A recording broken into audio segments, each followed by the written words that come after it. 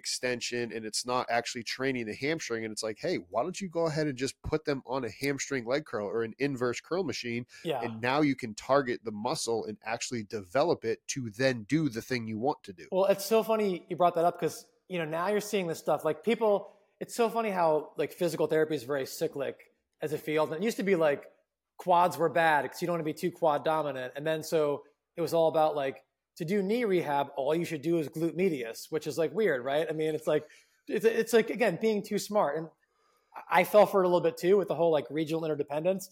It's like, it's never, it's never the joint that hurts. It's always somewhere else. And if you're a simpleton, if you're doing knee rehab and you're working a quad, so like, let's only do clamshells and, like band walks, right? And you brought up the West Side stuff. With West Side, people like only focus on the main effort movements, but after the main effort movements, it was like bodybuilding basically. And bodybuilding, right, it's like isolation and machine stuff. So that's where it's funny how some of this stuff, it's like, if you just work off first principles, there's no magic muscle. There's no one thing that's the most important. And even now, like, quads are coming back into favor. And I think now the pendulum, I think, is overswing where like in the physical therapy world, knee rehab is like only about quads. And it's like, as long as you get your quads, as long as you build up your quad strength and you can like max out the crane scale, like that's all you need. You don't need to do any kind of change of direction work or sprint progression because like once your quad's good, just play the sport and you'll get there. So I think it's swinging back too far the other way. But now that quads are back in favor again, it's funny because quads are in favor, but there's still people who are like, I'm not going to do a leg extension machine because it's a machine, it's an open chain. So you're seeing people take all these different, like whether it's lunges and squats, and they're like doing it on a ramp, or they're doing these like crazy, like reverse Nordics. And it's like, just do a fucking leg extension. Like you're like being so creative. You're going out of your way to like isolate the quad and the multi-joint movement when you could just sit their ass in a leg extension machine and have them just like straighten their leg and like, it's going to work their quad. You don't need like 10 ramps and you don't need to do all this like stuff where they're like holding on to something and going on their toes and doing a reverse Nordic and like they're in a limbo contest. Like, I'm not saying that stuff is bad, but I feel like some people are doing it because they just don't like the stigma of using a machine. And it's like, it's okay. You can use the machine. You do it in private maybe if you're embarrassed, but it's like, it's way easier to just get them in a machine if you have one and have them straighten their leg against it. No, I 100% agree with you on that. And I think it has just the pendulum swung so far where everything was only on the machines. And then it was like, again, it was the whole notion of, okay, if bilateral squatting, you can get more stabilizer muscles on the, single leg. Well, that was the whole reason behind getting off the machines. Stabilizer muscles need to do their job. You play your sport with your feet on the ground. You must train with your feet on the ground. But that's like you just said about the closed chain, open chain, change in direction, agility work, or bilateral, unilateral. It's not only machines or free weight. It's how do you handle the two? And you made a great point with the West Side.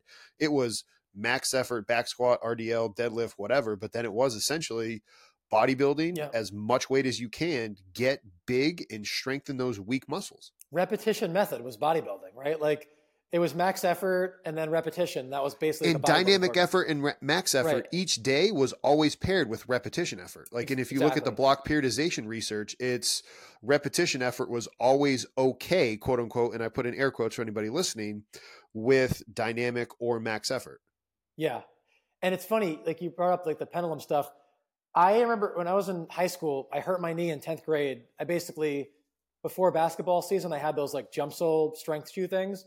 The ones with the big circle on the front to like, it's literally like a recipe to get an overuse injury in your knee. It's like only do things on your forefoot. And it was like a crazy knees over toe, bro. It was a crazy volume of jumps. It was like hundreds of jumps in a session. You're like sprinting in it. So I did their program. I did it 3 days a week and I did it on concrete in a parking lot. Naturally, I had like a really bad overuse injury in my knee and I missed basically my entire season of 10th grade basketball. But like literally all I did in my rehab was the isokinetic leg extension machine. And now that's like kind of what we're doing again, however many years later, like I was in 10th grade. So like 30 years later, a little less than 30 years later. It's funny how like that's the pendulum's right back to like, that's the thing. And it's kind of like, oh, if you don't have an isokinetic machine in your clinic, like you're not doing your job. Right. I mean, I recognize the value in single leg movements and open chain movements, but I'm not dropping 30K or whatever for an isokinetic machine. But it's funny because like that's literally all I did. And now if you asked a lot of people, they would say like that's the most important element of knee rehab is like that isokinetic testing. And so where are we going to be in 10 years? It's going to be somewhere else, and then we'll come back. It's just funny because it's always, tick tock back and forth. Now, for anybody that doesn't have the machines and they do have to go with the free weight options, is the whole isometrics, for knee health, is that better? Slow it down, put them in that long duration ISO, that extreme ISO that people have talked about. I mean, so even with that the narrative of like you have to do ISOs for that, I don't think, and this goes back to like I don't ever do one thing, whether it's machines or free weights or bilateral unilateral. I don't think there's one contraction type that is like optimal for any type of injury. I mean, even in the tendinopathy world, you hear like first it was eccentrics because there was like one paper, and then it became isometrics. And here's the thing, like you have to look at this stuff through like a common sense lens. If you have a really hot tissue like a tendon, I mean, what's like the most like stressful soreness eliciting thing you could do in the weight room? Eccentrics. So now you're going to take someone who's got like a really hot tendon or like a muscle pull, let's say, and it's like, yeah, let's do eccentrics and let's do it 3 times a day. It's like, well, that's usually the stuff that makes people the most sore and that like hurts the most and causes the most like micro trauma. So I'm not saying don't do eccentrics, but I think a good kind of rule of thumb is like, if someone is hurt or like, is in pain, do the thing that they can do that allows you to like, get the most loading without pain, whether that's eccentric, isometric, concentric. Typically that thing is not going to be eccentric when someone is like, when they are in pain. But if that's for whatever reason, like if that's the only way you can get them to, you can load them without pain, then do it. And so I think there's a place for isometrics just because like, yeah, if you want to get better in a position, spend some time there. But I don't think that isometrics are like the best for anything. I don't think that eccentrics are the best for anything. I think people should use all those contraction types, but I think it's kind of a false narrative that like there's one contraction type that's ideal for any type. Because a lot of times, Quick break from the show to remind you to hit that like and subscribe button so that way you get notifications of when more content like this gets released. So click that like and subscribe button. And with that, let's get back to the show. I like to look at, well, how do we know that? And if you get to how do we know that, some of the isometric research is like, well, they put someone through like an isometric program and they did kind of like a tissue biopsy pre and post, and they saw like, favorable histological changes with the isometric loading. But at the end of the day, like, yes, looking under a microscope and taking a histological sample of a tendon, that's important, but that's not actually, it's a surrogate for what we care about. Like we don't have like a tissue biopsy Olympics in sports. We have and it's like your sport and your performance. So like do the contraction types that allow athletes to like perform at the highest level and like maximize loading. And because if you're loading people that are in pain and you're loading them in a pain-free or a minimally provocative way, that's going to desensitize them. So like looking at things purely through a histological or a tissue-centric, that's just one way to look at health. And that's one way to look at performance and rehab. That's not the only way to look at it. So again, like I think with any of this stuff, anytime someone says this is the best thing, my like bullshit antenna is like really high up because there's seldom like one thing that's optimal or best. And so whenever I hear that, I'm like, well, how do we know that? And when you look at it, oftentimes it's how they came up with that is a little bit unsatisfying. It's like, yes, they measured one thing, but that one thing is not the thing we care about. It's kind of like, and this is even, I mean, like saying, okay, well, this type of training is best for improving your VO2 max. But that doesn't mean that protocol is like how every like runner should train. Because in running, you care about like how fast can you run your event. And like in an ultra endurance sport or an endurance sport, yes, there's a correlation between VO2 max and performance. But at the elite level, there's like probably a VO2 max you have to exceed or have to be competitive. But beyond that, they're not handing out medals, in the Olympics and the marathon to the person with the best VO2 max. It's to the person that ran 26.2 miles in the shortest amount of time. So just like a 40 in football, right? Like to play receiver in the NFL, you can't run like a 5.2 40. You won't be good at your sport. But can someone that runs a 4.5 be better than someone that runs a 4.2?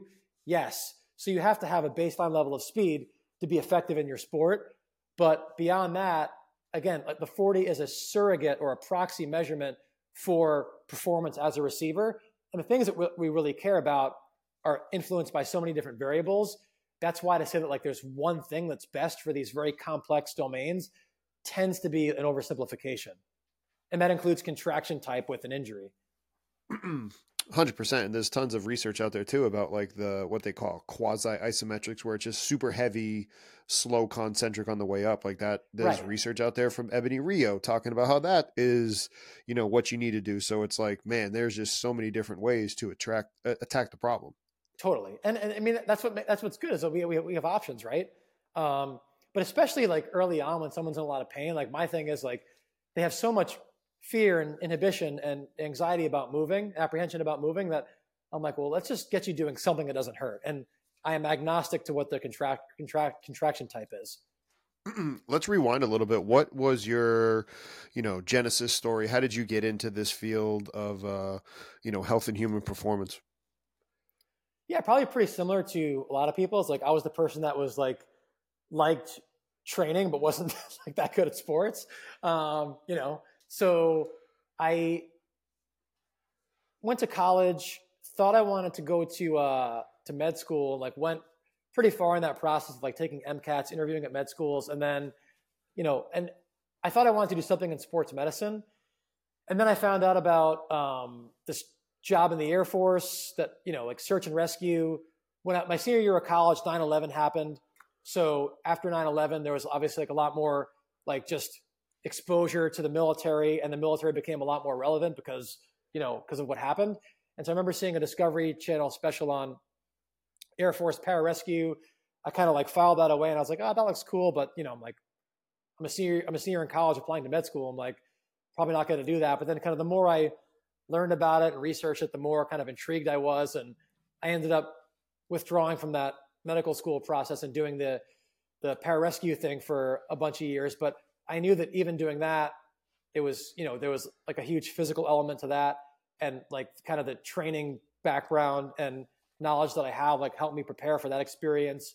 And it helped me to like be better at my job and be more physically prepared for my job. But I knew that I eventually wanted to go back into kind of like the sports medicine or physical preparation world. I just didn't know in what capacity. And then I ended up kind of settling on PT, not settling as if like I was, did it because I didn't have other options, but because I just felt like that was a better fit. I wanted to kind of combine performance with sports medicine, and I wanted to be a little bit more proactive than reactive.